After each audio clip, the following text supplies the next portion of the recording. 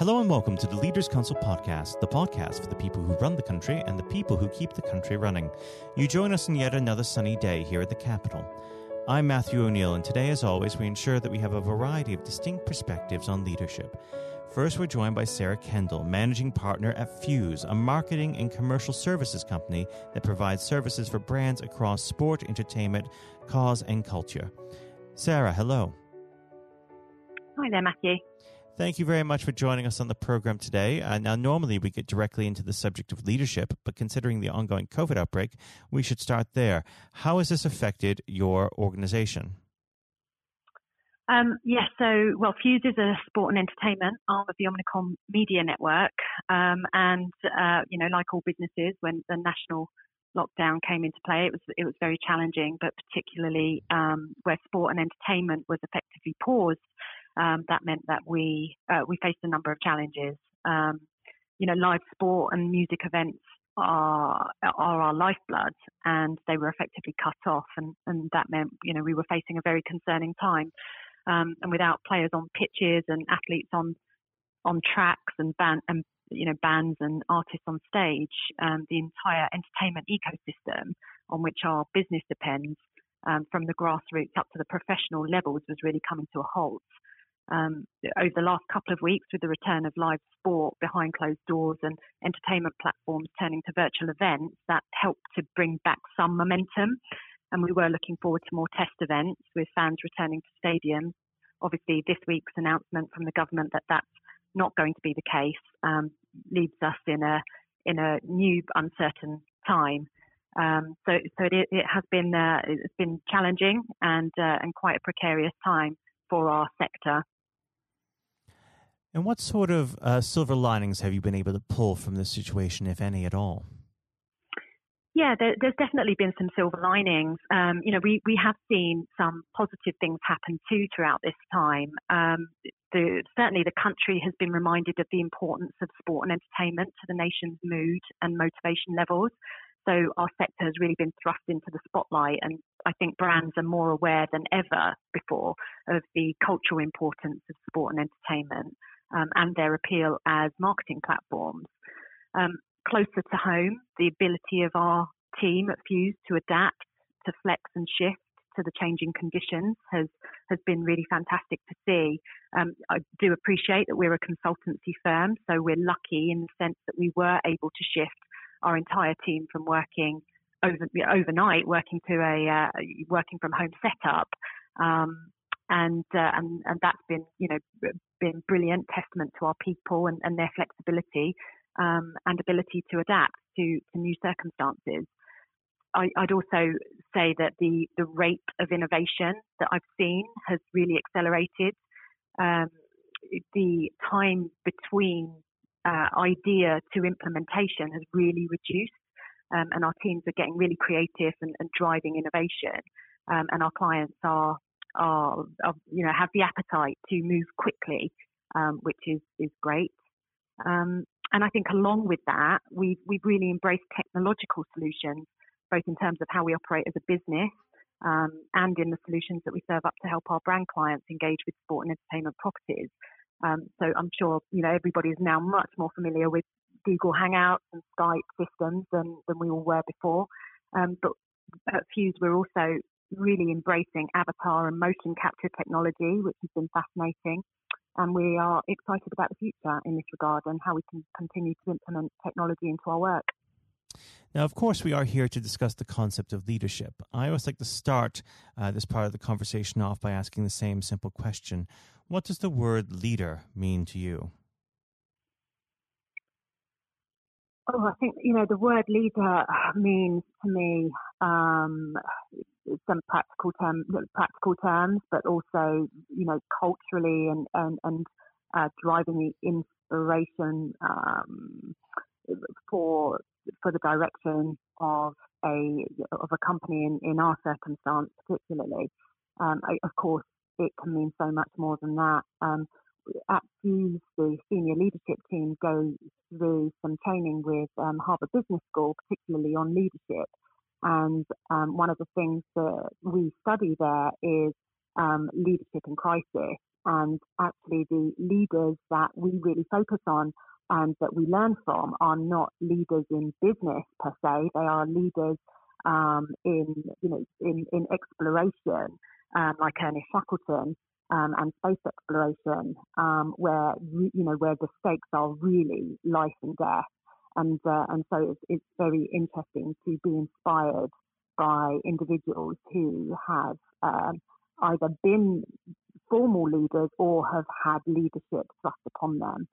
So yes, a wide-ranging word to me. Now, how would you describe your journey to leadership? Did you have any particular role models, or were you shaped more by circumstance?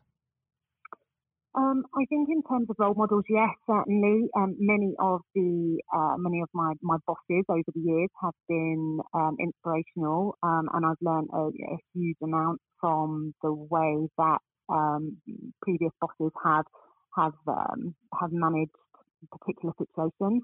And I've taken also a lot of inspiration, I think, from very modern leaders.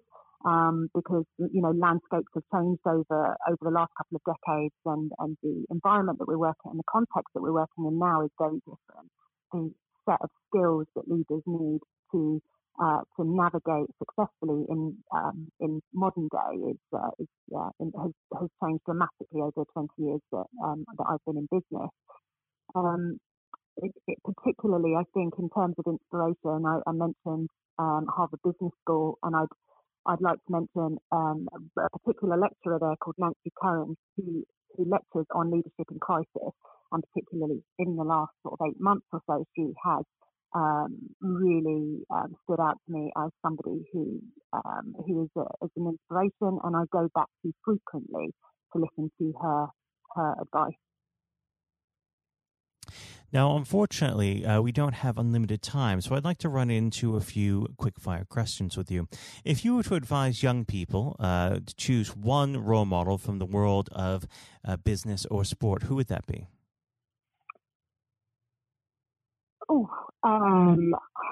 Well, I actually one line from someone it does come to mind particularly right now, and it's not going to be your possibly predicted type of person, but I love the line from Mike Tyson where he says everyone has a plan until they're punched in the face, and I think that really captures what a lot of leaders have had to go through this year.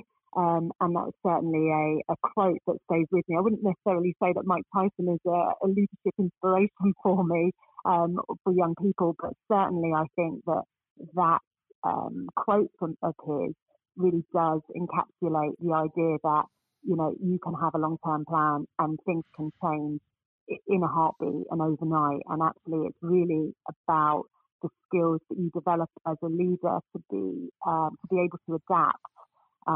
That I think are going to leave young people in good stead for the future. How do you resolve conflict?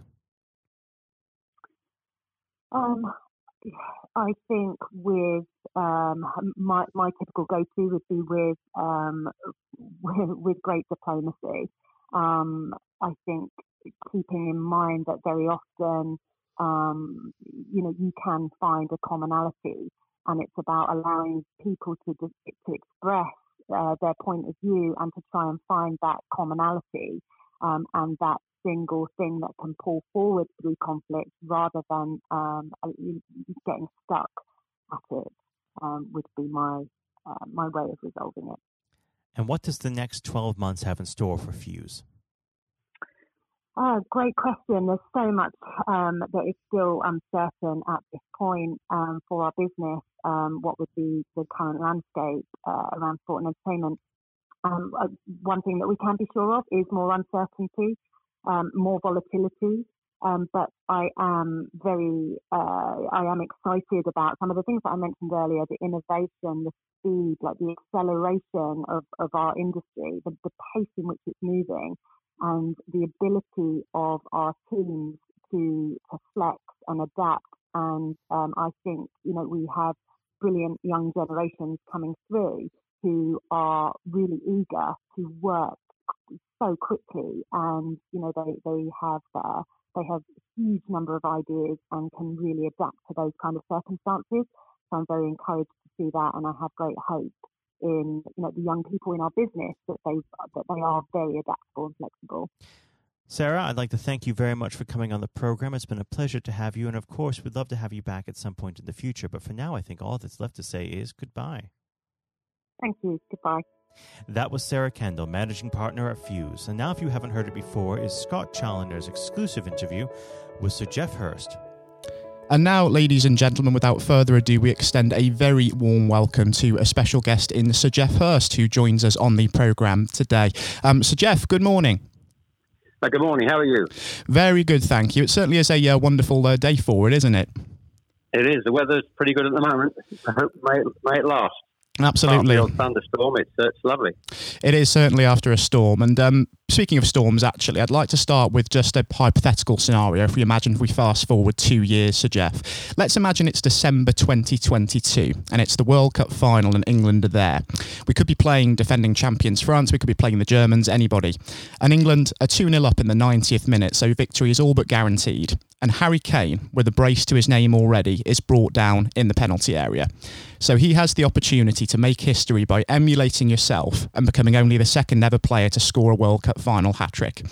Would you honestly want him to bury it, or would you prefer him to fluff his lines? I'd want him to bury it. I've asked that question. I get that question asked a bit. I've had a good run with this record, and goodness me, it's nearly 60 years, I guess, if we're looking at 2022. No, I'd want him to bury it. A for him, he's a fantastic player, tremendous goal scorer. And if anybody I'd like to repeat what I achieved, it would be someone like Harry, who was a fantastic professional with Spurs and England. So absolutely. And I want England to do well. I mean, I want England to be successful. I'm an England supporter. I'm a football supporter. And I really want the country to do well in anything, in all sports, and particularly in my sport. So I want him to bury it. And I will be as delighted as anybody in the country if he can achieve that. But more importantly, that England have achieved what we achieved all those years ago. And it's important that the team do it as opposed to Harry doing it individually. And that's how I felt about my achievement. It's about the team being successful. Whether I got 2 or 3, in one sense, is I wouldn't say immaterial, but it's about the team winning. It's all about the team. Mm. Exactly. Consideration of the wider team is a cornerstone of leadership, which is, of course, what the Leaders' Council is all about, recognising that and promoting that for the future. But if we sort of flash back 54 years to that moment in 1966 when you were bearing down on goal, I understand that a lot of people always ask you the question about whether you actually knew there were people on the pitch at the time, and there's quite a bit of a joke about that, but there's something else that I'm actually interested in. I understand, we all know what happened, the ball nestled in the top corner, England won 4-2 and lifted the World Cup, but you've often described that as being a miss-hit finish sometimes before, haven't you? Yes, I think people... I recall exactly what's amazing. I can recall exactly what I was thinking at that moment, obviously a crucial moment in the game, towards the end of the game. I knew the game was nearly finished. As the ball came to me initially, I was actually, with my back to goal, I was actually looking at the referee 10 yards from me in the middle of the park, and he was waving at the whistle in his mouth, but waving play on with both arms, indicating quite clearly, of course, that the game was nearly finished. So when I got to the edge of the box, I now thinking the game's nearly finished. I'm thinking, if the game's nearly finished, I'm now going to whack this ball with everything I've got left. I'm thinking if it goes beyond the sand into the crowd, by the time the ball boy gets it back to Hans Stilkowski, the German keeper, by that time, surely the game has got to be over. But as I always jokingly say, I mishit it and it flew in. But I was thinking about wasting time, not so much about, but certainly what I was going to do, which showed I was going to hit it as hard as I possibly could after those 2 hours. And it just goes to show sometimes that hit and hope, taking a punt, can sometimes be the way forward, because I think it shows that in any form of leadership, be it in sport or in business, you can't go sometimes without taking risks. Absolutely, yes, absolutely. Yes, I mean, I wasn't in that position with risk in a sense because the game was unfinished, but that philosophy is right. You're just going to there's an element of risks making it, but there's got to be a control on that risk, not stupid risks in all walks of life. an element of maybe doing something you're not too sure about. But sometimes in life, you've got to have a go. You can't be successful in terms of long-term leadership if you're just always sitting on the fence and not taking any chances. I don't think that's where the great leaders will get to by having that kind of philosophy. You've got to move forward. And the last time that you actually joined us on the Leaders Council podcast and spoke with my colleague Jonathan White, Sir Jeff, was back in February, of course. And that was a point where we knew a little bit about COVID-19, which was looming, but that was before it really took hold in the UK and really turned our world upside down. And before that, this summer was meant to be all about the England national team once again, who were going to the European Championships. But that's in a way now been replaced by the National Health Service, and we've been supporting the Health Service and applauding their efforts, and we're hanging out thank you banners displaying drawings of rainbows, very much in the same vein that you'd see the George Cross adorning most households during a major tournament year. Do you feel there are parallels between the sense of national unity that we've discovered during this time and the spirit of 1966? Oh, absolutely. Particularly the recognition of the NHS with what they're doing. And I think it was a great idea during that period where they asked everybody to stand outside their houses and clap and congratulate the NHS for what they were going through. And I think it's been criticism in the past, of course, the NHS on how it's run, whether there's enough funding for it and so on. But really, we begin to realise during these turbulent times how absolutely vital and important it is to have a health service that works efficiently, and to see individually the amount of people who are interviewed almost every day on the terrible circumstances they were having to work under with masks and so on. And also into what was also, for me, fantastic, all these people from different countries all over the world that were working in our country with the same union to be successful and help people to survive COVID. And very heartwarming. And I think that kind of feeling, I probably, as a player in 66, I probably wasn't aware at that time of the unity of the country. I've learned that over the years when I talk to people who were about 66, and they will tell you what a great day it was and where they were, remembered exactly what they were doing and the fantastic stories. So that identified then as that great unification of the country. 30 million plus viewers, the biggest TV viewing audience we've had.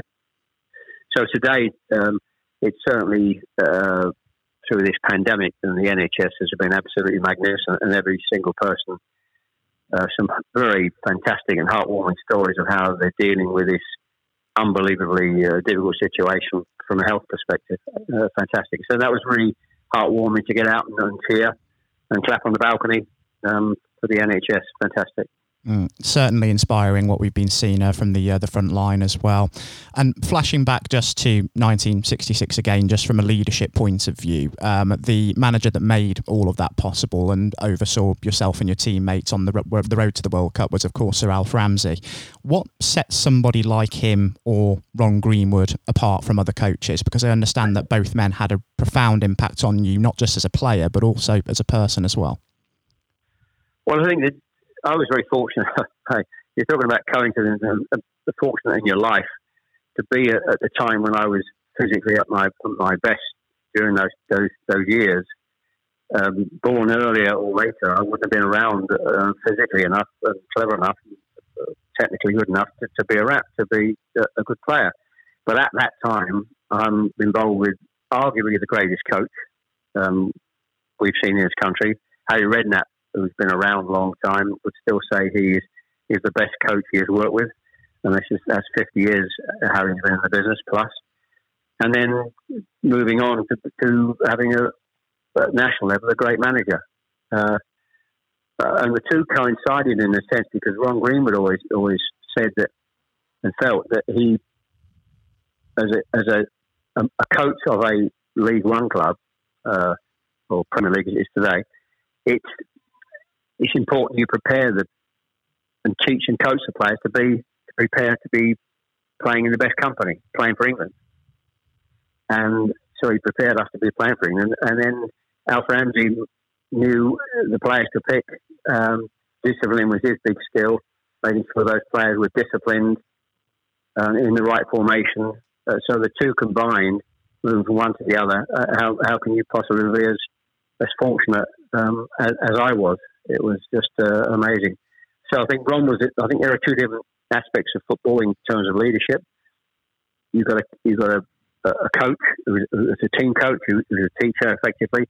Then you've got the other kind of character who's a manager who manages people. May not be quite so good technically on the coaching aspects, but by that stage, Ron Green was passing a coach person to Alf, who then managed from a discipline point of view, because you're managing people from the whole country. You're not just managing a club. You're managing people, different characters, and all over the country is slightly more demanding job in that respect. So you've got to hone that lot of all over, different characters, strengths, players, into a unit to play for to represent England. So Alf Ramsey was very good at that. His discipline was fantastic. So the combination of the two, you can say I can't be I'm so blessed to be as fortunate as I was to come across these two fantastic people in my life, in my football life. And I suppose for every Sir Alf Ramsey and Ron Greenwood as well that you have worked with, there are also coaches out there that one might work with that perhaps might not get the best out of players during their, of course, their peak. But just as much as you can learn from, of course, coaches that do get the best out of players, you can learn as much from less effective leaders as you can from good ones as well, because that experience can ultimately mould you as a person, can't it? Oh yes, I think leadership's important, and coaching and teaching is important. And the great teachers and coaches and managers have that skill. Sometimes it's an innate skill in management. They have it. But I think you can learn, if you're sensible enough, to learn from people who are teaching you or coaching you. It's not the right way to go about teaching or coaching or managing you. You can learn from that. If you're a player, you can learn what you think is a good coach or what you think is a good manager, which you can take into your career after playing into coaching or management. So you can learn as much from people making mistakes. You can learn also from making your own mistakes. You can do something in the past that think, well, like, that was a really stupid thing to do, and I'll make sure I'm not going to do that again. And it is important in all of life. You learn from your mistakes. People will make mistakes. Young people will make mistakes, but it's learning. It's the silly people who make mistakes and don't learn from it, continues making those same mistakes throughout their life and becoming maybe unsuccessful throughout their careers. Completely understand exactly where you're coming from. I think it's almost impossible to become an effective leader in our profession without having that learning curve of making mistakes and learning from them exactly. During your conversation with Jonathan back in February, Sir Jeff, I know that you and him discussed at length some of the big inspirations and influences on you throughout your career and throughout adulthood. But I understand that your love for football and obsession with the sport actually started a lot earlier, even if you were toing and froing between football and cricket somewhat at the time. I read somewhere that during your teenage years, you were once fined £1 for disturbing the peace after consistently kicking a football into a neighbour's garden. Is that true? Not many people know that, as the saying goes. Yeah, that's absolutely true. We, in those medieval days, there weren't football pitches or place very rarely where you could play. You in our road in Greenways, it was called, in Chelmsford.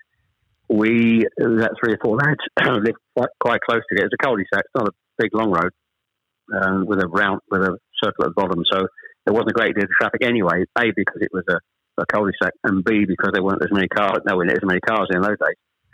So we played across the road, and used to have to learn to chip the ball above the pavement to hit the goal at the back. The goal was about a 2 foot wide semicircular where a tree was planted. That was the goal. And so obviously 3 of us play football, but amongst those houses where we lived and played, there was a family and a boy that didn't play football. I think he was interested in flying, and making balsa wood gliders, and nice guy, but just didn't play football. And on this particular garden, of course, occasionally the ball finished up there. And crazily enough, they took us to court, and we actually got fined. This is absolutely true. We got fined £1 for kicking the ball in the neighbour's garden. That's astounding when you think about it, isn't it? And when there's nowhere else to play apart from the street, and we were actually. But that happens. That happens. You'll hear stories. We see stories of neighbours falling out over different things. You see those stories every day. But that was certainly a true story. Absolutely true. And during that time, who was it during childhood that you really looked up to, that you thought was an inspiration to you and made you really think that going into professional sport was going to be the route for you? Well, my father was obviously the biggest inspiration for me because he was an ex-player. He played lower down for Oldham, Rochdale. We actually moved south from Manchester. I was born in Ashton-under-Lyne. We actually moved south to Chelmsford when I was probably the eldest of three, when I was probably about 7 or 8, into this particular street called Greenways. And what he did with me, I think, was had a big influence, going back to that third goal in the World Cup, in many years in the back garden. And when we moved up market to a council house, somewhere in Chelmsford, and he would have me in the back garden teaching me to kick with my left foot. And so at that time, and even today, you don't see that many players that are completely two-footed, and I was. Maybe not as two-footed as Bobby Charlton. Even Jack Charlton, his brother, didn't know which was his best foot. He was fantastic. But I was pretty two-footed, and a lot of the hat-tricks I scored were one right, one left, and a header. So he had a huge influence. I wasn't a child, although I had a footballing father. I wasn't a child whose father pushed him into being a footballer. And what happened with my story is a friend of my father, I know the guy's name, called Jock Redfern, unbeknownst to me, he wrote to 2 clubs for a trial. He wrote to Arsenal and he wrote to West Ham United when I was just after school leaving age. West Ham replied. They asked me to come for a trial. I went for a trial with them, and they saw something in me and took me on what was called the ground staff then, almost at school leaving age. And so I wasn't necessarily thinking I've got to go into football. It's just that that's how it happened. Although I enjoyed football and I was pretty reasonably good, there was no big focus on me as a great schoolboy player. Nobody was scouting me or writing to my parents saying, come and have a trial at this club or that club. But a friend of my father wrote the letter. So that's how it happened. The problem I had during those early years, I enjoyed cricket as well, and I was messing about, as I kindly put it, between the two sports, which was hugely detrimental to me in my early development, either as a cricketer or either as a footballer. And it wasn't until Ron Greenwood miraculously tried me. I was a midfield player then, or centre half at school. He said, I'm going to try you up front. He put me up front in the game, and then my whole football career and life changed dramatically. And I suppose as well, what might have also done it for football as opposed to cricket was that fateful match for Essex over in Egberth against Lancashire, wasn't it? Yes, a lot of people know that. One game, the sort of went messing about between the two. I had one first-class game for Essex, as you said, Egberth in Liverpool. And I think I got naught and naught not out, I think. We won the game, funny. I thought a couple of catches, but Essex actually won the game, v Lancashire up in their territory. But that was a real problem for me. I think I could have done some advice maybe earlier to say, make your mind up.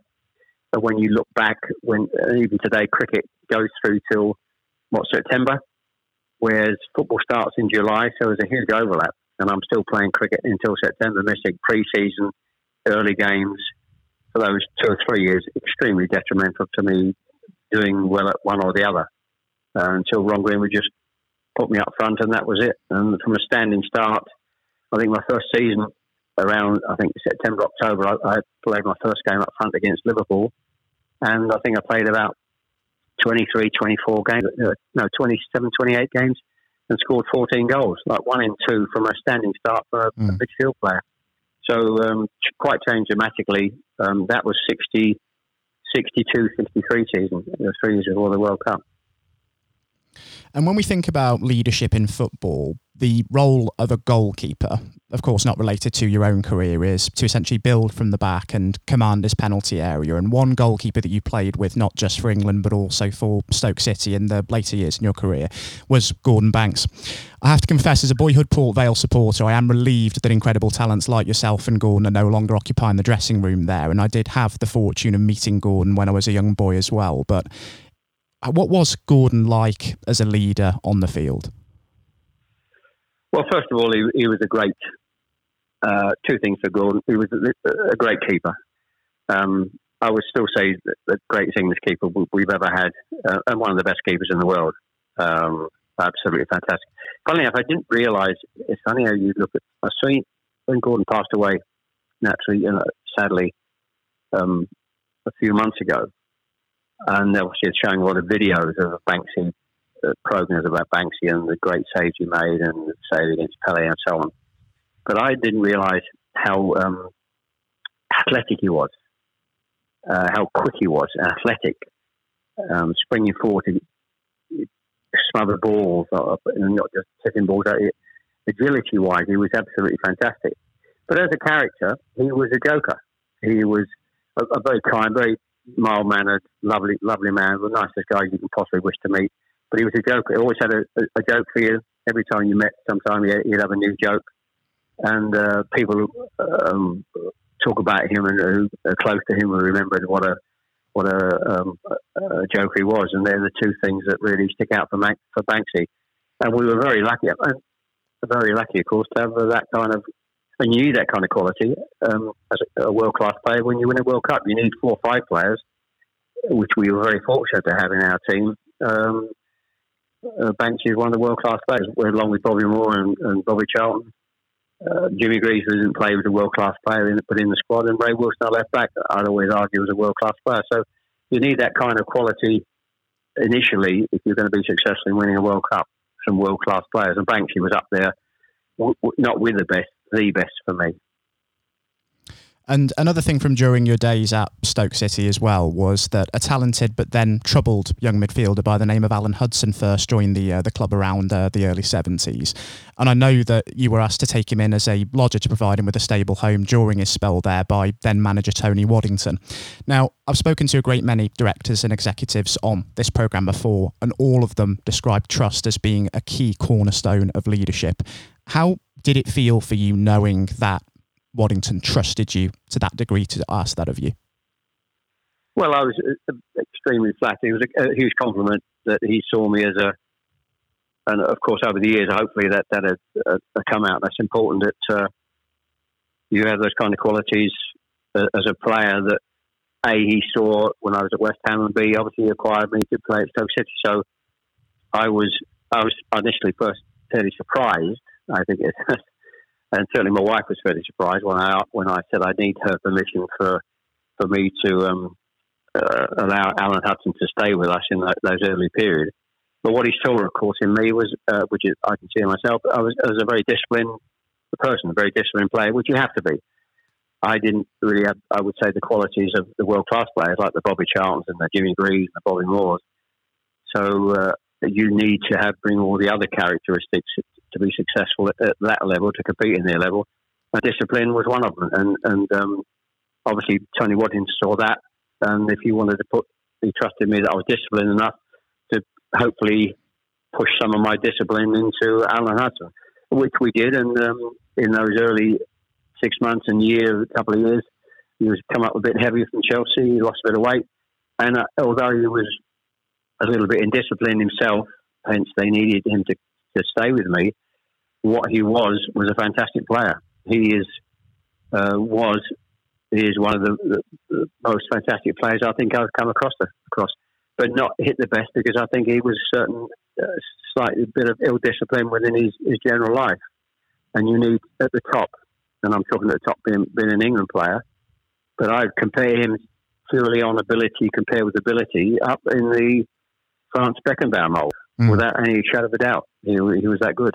So it was a bit of fun and enjoyable times, serving Alan Hudson the cups of tea about 8 o'clock at night when we had our tea at our home for those few months. And I think it was a big help to getting Alan back on track and performing brilliantly for the club. And following on from your days with the Potters, you went on, of course, to play football in Ireland and the United States before the end of your career. Did you feel that the dressing room and indeed leadership culture at those clubs differed from perhaps what you've been used to back in England? Well, I think Ireland was just a short spell with Cork Celtic, so it's hard to judge and make any comparisons. And of course, in America, it was the early days of football in America, and I thoroughly enjoyed my time at Seattle. So it's difficult to make a comparison. I think I was fortunate at West Ham. It was a great time with the club, and I was fortunate to play with Stoke City for 3 years, and it was a fantastic time for that particular club. They won, of course, the League Cup before I went there. Sadly, they knocked us out in the semi-final. So it was a marvellous time for that particular club, and very close. I think we played Ajax in the following year in Europe. I think we only lost on a goal over the 2 games against Ajax. So it was a great time for the club. So I'm very fortunate to have played for those 2 clubs. Only a short spell at West Brom, of course, but I think, as I always jokingly say, I think I was past my sell-by date then. West Brom was a fantastic club, but I wasn't at my best, and I thought it was time to retire, which I did. And Johnny Giles was in charge then. I think West Brom actually got up that year, but I made very little contribution to that success the club had. So, yes, the American experience was just fantastic. I never saw it as long-term being over there. That was a brilliant few months with my wife and 2 daughters, and my wife, and she was pregnant with her 3rd daughter over there. So they were good times. Completely different. Ireland was just I always joke about Ireland. I was there for about, I think, a month, I think it was, and I enjoyed the experience, and I earned a few quid, and I think it paid for the kitchen in one of my houses back in England. New kitchen. So it certainly went really well. I suppose in the waning days of your career, was it humbling that you realised that people were beginning to actually look up to you and be inspired by you as a legend, in perhaps the same way that you were looking to the likes of Bobby Moore earlier on in your career? Yes, I think that kind of whatever the correct word is, I don't know, being looked at and revered sort of comes maybe longer, not some sort of immediately after you've finished playing, but in the long term when and I always joke when people introduce me either to other people or introduce me on stage as a legend, and I always jokingly say you only start being called a legend when you're over 70. And I think the whatever the word is, I'm not sure, adulation or recognition or whatever, it sort of happens and you think more about it, or it happens and occurs more in later years. Not certainly. I felt during the time after I finished playing or managing or playing for England during my football career. And I think I went into business for 20 years. I don't think anybody necessarily looks at me when I was in business as necessarily a legend or somebody they could look up to. I felt that kind of attitude probably has happened in my later years, probably. For those younger generations, just lastly, Sir Geoff, before we do wrap things up, for people who are aspiring to become leaders in business, politics, sport, or indeed any walk of life, if you could offer any advice to them based upon your experience, what advice would you give them? Simple advice in a sentence is really, I learned a lot from Alf Ramsey. He was a boss. I think a boss sometimes have natural characteristics. You can learn about management on management courses, but there's certain characteristics when the successful bosses is within them to start with. But one of the things I learned from Alf Ramsey, which I've taken into my business life and even talking to my family life, if they're involved in business, is when you're managing people, you manage them as a group. Anybody that doesn't want to be part of that group, you find is backing against what you want to achieve as a boss, you move them out. And I think that's one of the most simple lessons I learned during the Alf Ramsey period. Even some of the great players I felt should have been in the squad, possibly at the time, without mentioning names. When you hear stories about this player not, completely complying with everything, and they're left out, or they're not even in the squad. And I felt that was, and even some with great ability, I think probably didn't make it. And I think a lot of it stems down to they wanted to be, a lone champion, successful person, didn't want to be part of the group. So that for me is the key message, the single key message I would pass on to anybody who wants to manage a group of people in any walk of life. Ties in very nicely with a quote from one Nelson Mandela, in fact, that surround yourself with people who are better than you are in some ways. And I think that is incredibly sound advice indeed. Yes, it is. Very good. Good advice, yes. So, Jeff, thank you ever so much for joining us on the programme this morning. It's been an absolute pleasure having you with us to discuss your life, career and leadership. And it would be a pleasure to welcome you back on the programme in future to discuss further. Pleasure. Thank you. Enjoy being part of the programme. Thank you. Likewise. Thank you ever so much for your time again. This has been the Leaders Council podcast. Thank you for celebrating excellence in leadership with us. I have been your host, Matthew O'Neill. Until next time, goodbye. Thank you for listening to our podcast. The views expressed within the podcast do not reflect the views of the Leaders Council of Great Britain and Northern Ireland, its parent company or subsidiaries, members of staff, other guests, or any other person therein associated.